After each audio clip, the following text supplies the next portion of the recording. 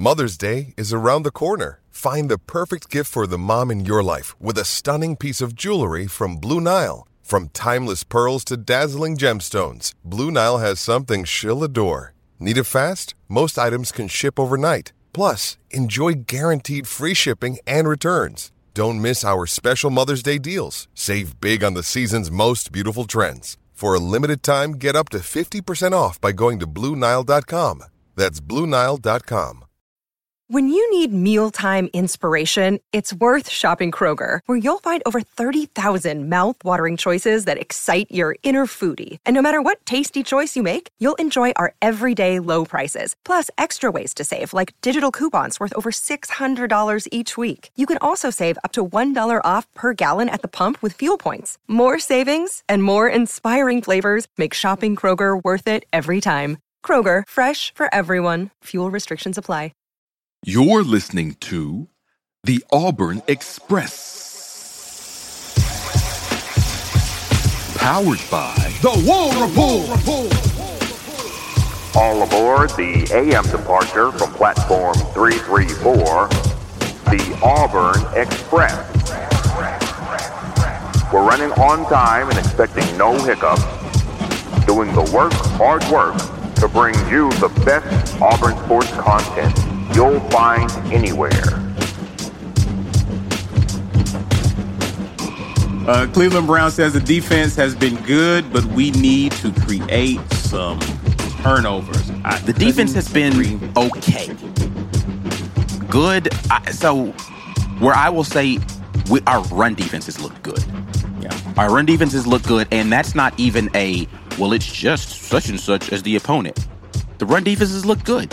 Like, what I look for is tendencies. And our tendencies in the run game, and even in our discipline in our pass rush, is that we're just not letting people go crazy. And we've had athletic quarterbacks in these first two games. Some guys that could go nuts on the ground.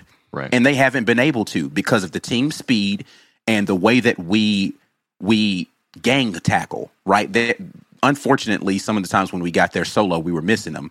But we don't have a ton of missed tackles out there, and the quality of the opponent does not dictate how well you tackle. That's true. You either tackle well or you don't. Now, there are some people who are more adept at breaking tackles. That's a different thing. But missing tackles is about technique and focus when you get there, right? And we don't have a ton of missed tackles out there. Where we're going to have to be better is in the suddenness of our pass rush, meaning a guy is there before the quarterback really has an opportunity to survey the field at all. Or we're going to have to be better on the back end so that we get more coverage sacks. You got to have one of the two. You either have to not give them time to look down the field, or you have to cover well enough until your defensive line can get to them. And I don't think that we've married the pass rush and the pass defense in the back end well at all in these first two games. Do you think that a lot of that has to do with the philosophy in terms of bending but not breaking, in terms of keeping things in front of us from a pass perspective? Because if you got some short passes that are just there that we're giving up, you don't really have to survey the field as much at times, do you? Yeah, I mean, I think that that's part of it. I don't think that we got picked apart to that level. To Shankapotismus' point, I will actually acknowledge something that he says for once in a positive way. Shank, are you listening? Cordero was hitting well-covered receivers. It was. There were not, and I said this last night on the broadcast, there weren't a bunch of blown coverages where there was no Auburn DB in the area code. It was more so there either was a hole in the zone and he hit it. People are talking about how quote-unquote trash our secondary is. It's a little overblown considering those guys, the holes exist. I said this last night. A zone defense, holes exist in those. That's just how they work.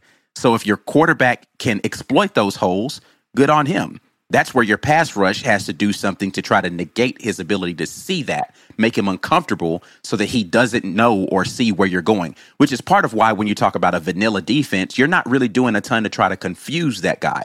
You're saying my athletes are better than yours. I don't need to confuse you. We're just going to go out there, line up and play, and we're just going to beat you. Cordero beat us a couple of times. Good on him.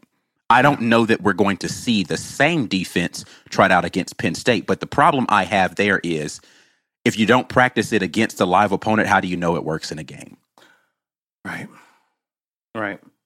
A few comments here. Christian Crawford says TJ's passing is at 64% for the last 2 games. Y'all need to relax. I mean, his pass completion percentage is not the issue. It's his turnovers. It's the turnovers. It's turnovers. Right. So, like, he if you count how many times he threw it to the other team, his completion percentage is even higher. Mm-hmm. So we need to eliminate the negative plays. So, again, I stress this over and over again when we're talking about quarterback play specifically. It's not about what the person's ceiling is. I don't want them to touch the floor so much. And TJ, for these first 2 games, has approached his floor a little too often. Yeah, do not drop it low, is what we're saying. Ed Darby asks, do we believe our defenders understand hot routes? Point. If we blitz the inside linebacker, does our corners know the hot route slant is coming? I think this is a good point. I don't know that I would say that they don't understand it. And this is where, we get into questions about, and I talked about Pritchett last night, about him not playing the slant properly, right? Like, the slant is a hard route to defend. I don't think he defended it properly, even with, what is coming. Like, you can know it's coming and still not stop it. That's what made Joe Burrow so ridiculously hard to be able to defend against LSU. A well-thrown ball will always beat good coverage if you're a wide receiver can catch it, and make a catch with somebody right there with him. It's hard. It's super hard to be able to defend that well. I just still feel like we're giving too much cushion on that route. And so to Ed's point, do we recognize this is what the hot route is off of this and understand how to counter it? I don't know the answer to that. Let's talk about pass rush going into Penn State. Going into this game, what do you think we would expect to see defensively? Obviously, we're not going to be as base as we've been the past 2 weeks. Do we think, to your point, Ike, if you haven't seen it in a game, how do we know that it works? Is there any concerns about some of the new things we try to throw at Penn State and if it actually does work? Yeah. I mean, again, execution is execution. Right. If you can't execute these simple things, what hope do I have that you're going to be able to execute more complicated concepts, right? So, clean execution cleans up a lot of what we're talking about. Yep. And it's looked pretty vanilla, and I think that was by design. But they have not executed it at a high level consistently through these first 2 games. So, at what point does the consistency come in? Now, if they can do it.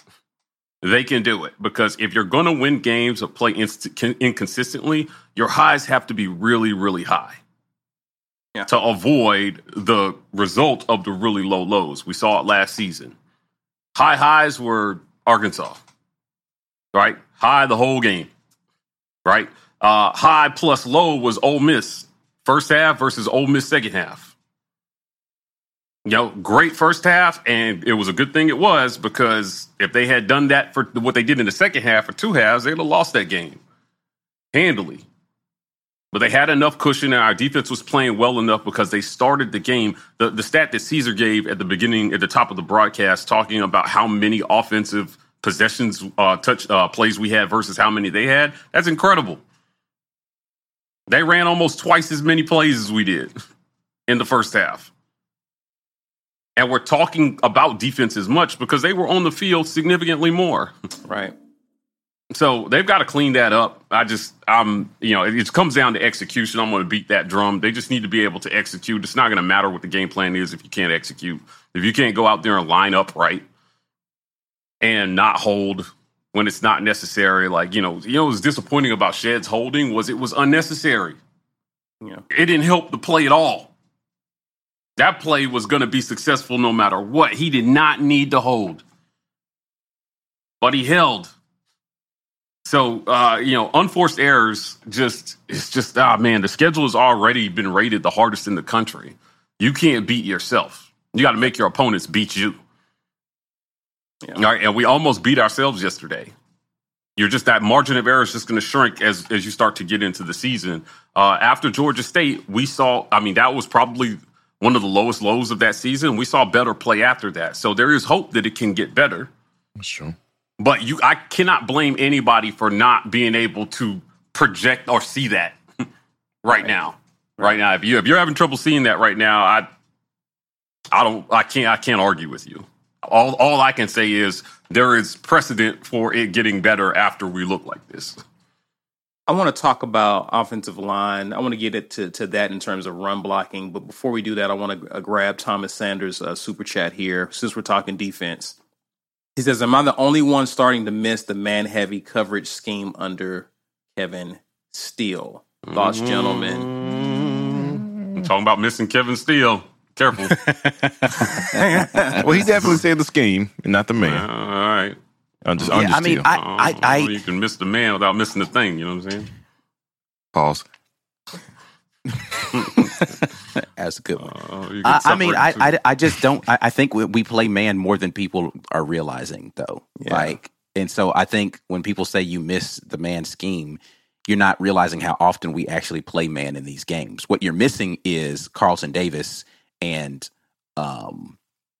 McCrary, right? Like what you're missing are the personnel that were on the outside that made it really hard to throw into man coverage. Right. But we also forget we used to get a lot of pass interference calls. We did. We used to get a lot of pass interference calls because that's how they were coached, was to be physical and get your hands on a guy. So we got way more PI calls. So you can which of the, like, we got to stop romanticizing the past. You forget the stuff because the bend but don't break defense that we have now was in existence under Kevin Steele. There's no perfect defense, guys. There's going to be pros and cons with every approach. So to your point, Ike, you're going to be bump and run, aggressive in your face. Yeah, you're going to get some more flags thrown your way. You're also got to make sure you guys get their heads turned around. I saw your comment in the Uzi about that. That happened a lot, even dating back to Muschamp's first year on the Plains when we were heavy man. That is my biggest pet peeve on defense is the ball's in the air. And there's a couple ways you can play it that they're taught to play it. So, like, I think it was Ike that was talking about essentially like late hands. No, B. Will was talking about it, but I mentioned this. Yeah, the late hands, right? Like where they just, if you're playing the physical cues from the receiver, you're playing the man. And then as soon as he reaches out, you're trying to react quick and stop. But sometimes you got to get your head around. But when you don't get your head around and you're trying to play physical, that's when you get the PI calls. And unless you're Bama, they're going to call it. So you have to get your head around, man. You have to not make it so easy on the refs to throw that flag on those PIs, man. There were a couple of those calls that were trash yesterday. Like, some of them calls were trash. Sure. And there was a couple where we got them, but I don't know. Like, Kaufman, late game, got his head around on one. Yeah, no, he played it perfectly, right? Yeah. You're physical with the guy because they're going to both be trying to, like, get hands on each other, right? You just have to get your hands off and your head around to knock the ball down because otherwise it's going to go in the offense's favor every single time if you're not looking back for the ball. Every time they're going to call that. Well, not every time, but 9 times out of 10, the defender's not going to get the benefit of the doubt there. Right. But I have to remind people about not wanting zone defenses. I said this before. I told you guys before the game they were going to play a lot of zone because the quarterback can run. Right. And if you're playing a bunch of man and your DBs have their head turned around the entire time, then you either got to spy, which I think we have enough speedy defenders to spy. I'm not ready to go there yet on Owen Papo, but I need him to figure out how to wrap up and tackle a little bit better, more consistently. Mm-hmm. He's fast enough to be a spy and make sure that guy doesn't get loose. Can he get there and get the man to the ground is the question that you got to ask yourself. Or do you turn to Cam Riley? So you've got to figure that out, right? Or you've got to sit somebody down and say, hey, this game, you're not the guy to play linebacker for us because we need somebody who's going to make this tackle. How do you tell one of your team captains that? Right. Yeah. Some of them whiffs by Owen. That one whiff by Owen was terrible. It was terrible. That was as bad as it gets. I have to go. I have not rewatched this game yet. I will as soon as we get off of here. But I don't know. Like, I don't even know what he was attempting to do when he got there. I was just like, I'm confused as to what happened here. You were there the minute the ball got there, and you completely missed. I don't know. I was thoroughly confused by that screen because I was just like, oh, yeah, we had this sniffed out. which props to the defense, played the screen game really well last night. They did. Weird segue. Last night, Jarquez Hunter scored a touchdown and did this like jump to kneeled pray thing. And I feel like we need to name it. It was smooth. You remember like the Lutzy? You remember after he did the kick? He like jumped and he went like this, but then he kneeled and prayed. And I was like, you know what? That's like the superhero stance. Yeah, for sure. He did a superhero landing on it. Guys, if you haven't seen it, go back and watch. Yeah, it was like he got midair. He was like, I'm going to pray about this. I'm going to thank the Lord for this touchdown. And it was amazing. And we need to name it. So again, in the chat, I'm not questioning Owen Papo's talent. I'm questioning whether or not he's going to get to. And this has been a problem. Actually, if you go back and watch Owen Papo, this has been a problem for him since his freshman year, is missing tackles. Like he's fast, he's strong. He actually diagnoses plays really well. He doesn't finish the play often enough for me because he misses those tackles a lot. That's just a fact. Again, like I'm not bagging Owen Papo. I know people hate when you say stuff negative about people. It's the thing that he needs to work on. NFL scouts are going to tell him this. Yeah, so whether Ike Jones at the War Report says it or not, I promise you they're going to talk about his perceived inability to flip his hips and play defenders, specifically running backs in the pass game. I promise you that will be a part of Owen Papo's NFL evaluation. Yeah. I promise. Young athletes need the tools for success on the field and on the court. And now more than ever, in the arena of business. In the new era of name, image, and likeness, Athletic Architects is here for young athletes and parents to help prepare for your financial futures. Let Athletic Architects start helping you build your house. Visit buildthehouse.com and let's build together.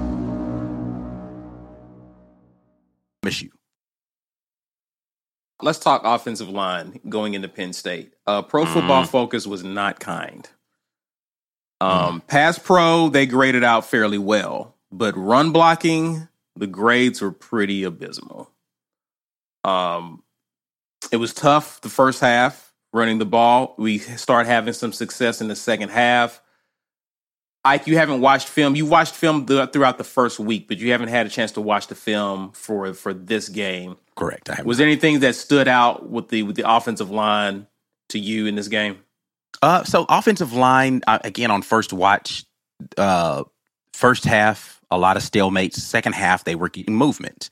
I don't know. I really don't know what the coaching staff went into halftime and told them, because really, it was a completely different team the second half of that game. Literally from every standpoint, the team looked like a different team first and second half of the game. The offensive line looked okay in the run blocking. Pass blocking, it wasn't terrible. I don't feel like TJ Finley was under pressure the entire night. I mean, he had his times where he had to scramble around. Some of it was bad snaps. Some of it was him dropping snaps. I don't know what was going on with that. But they felt like it was okay. It wasn't great. Wasn't terrible. Gotcha. So, guys, it's kind of hard to I'm not sure what's the severity of Malcolm Johnson's injury. We did not see him. He was dressed out. I did see him dressed out, and he was going through drills, but didn't play. Yeah. It's normal. You go out there and see how you feel, and then make a game time call on whether a guy can go or not. Right. So, kind of hard to kind of really talk about the receivers. I know, Mike, you pointed out Shedd's penalty on blocking, which that rarely even happens because Shedd is pretty clutch when it comes to run to blocking anyway. But our thoughts on the receivers, tight ends, we did mention Shanker. He was good in pass. Like he caught a few passes, but not much to make with the receivers given the passing game and the struggles with behind center. Any other closing thoughts before we get to the giveaway, gentlemen, about this game? Before we put a bow on this game? Yeah, I mean, it was not the performance. It was not the jump, the proverbial jump from week 1 to week 2 that people talk about. Yeah, I think a lot of people were hoping for, but it doesn't mean that this is what this team is going to be the rest of the season. But to B's point, like, you're running out of time because SEC play is coming. And I don't care who the opponent is. If you play like that, you're going to be at risk to lose. Because there's no guarantee that the bad opponent that you're playing is going to play bad that week if you give them enough chances with the football. You know, one of the best things I thought that, Texas did to help themselves against Alabama was keeping, long, drawn-out drives, even if they didn't score. Like, keeping Bryce Young on the sideline was one of their best weapons.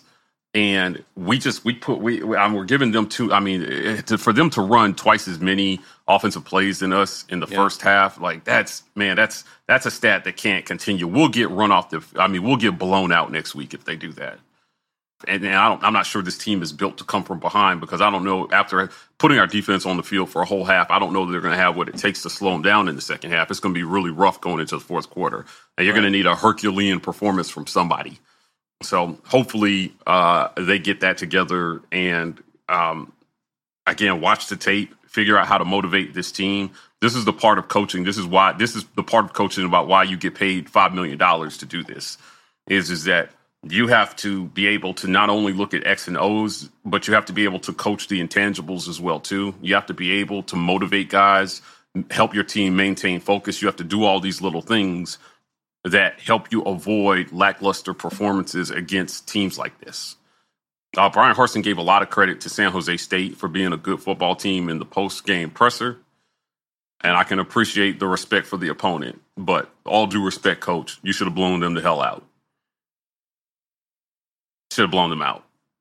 So, you were the better football team. You had the better players. Right, you should have the better coaches. This should have been a blowout. It wasn't, and I don't think it was because San Jose State is a good football team. I think it was because of what we didn't do to come in prepared. Yeah. So, that's my last thoughts on this game.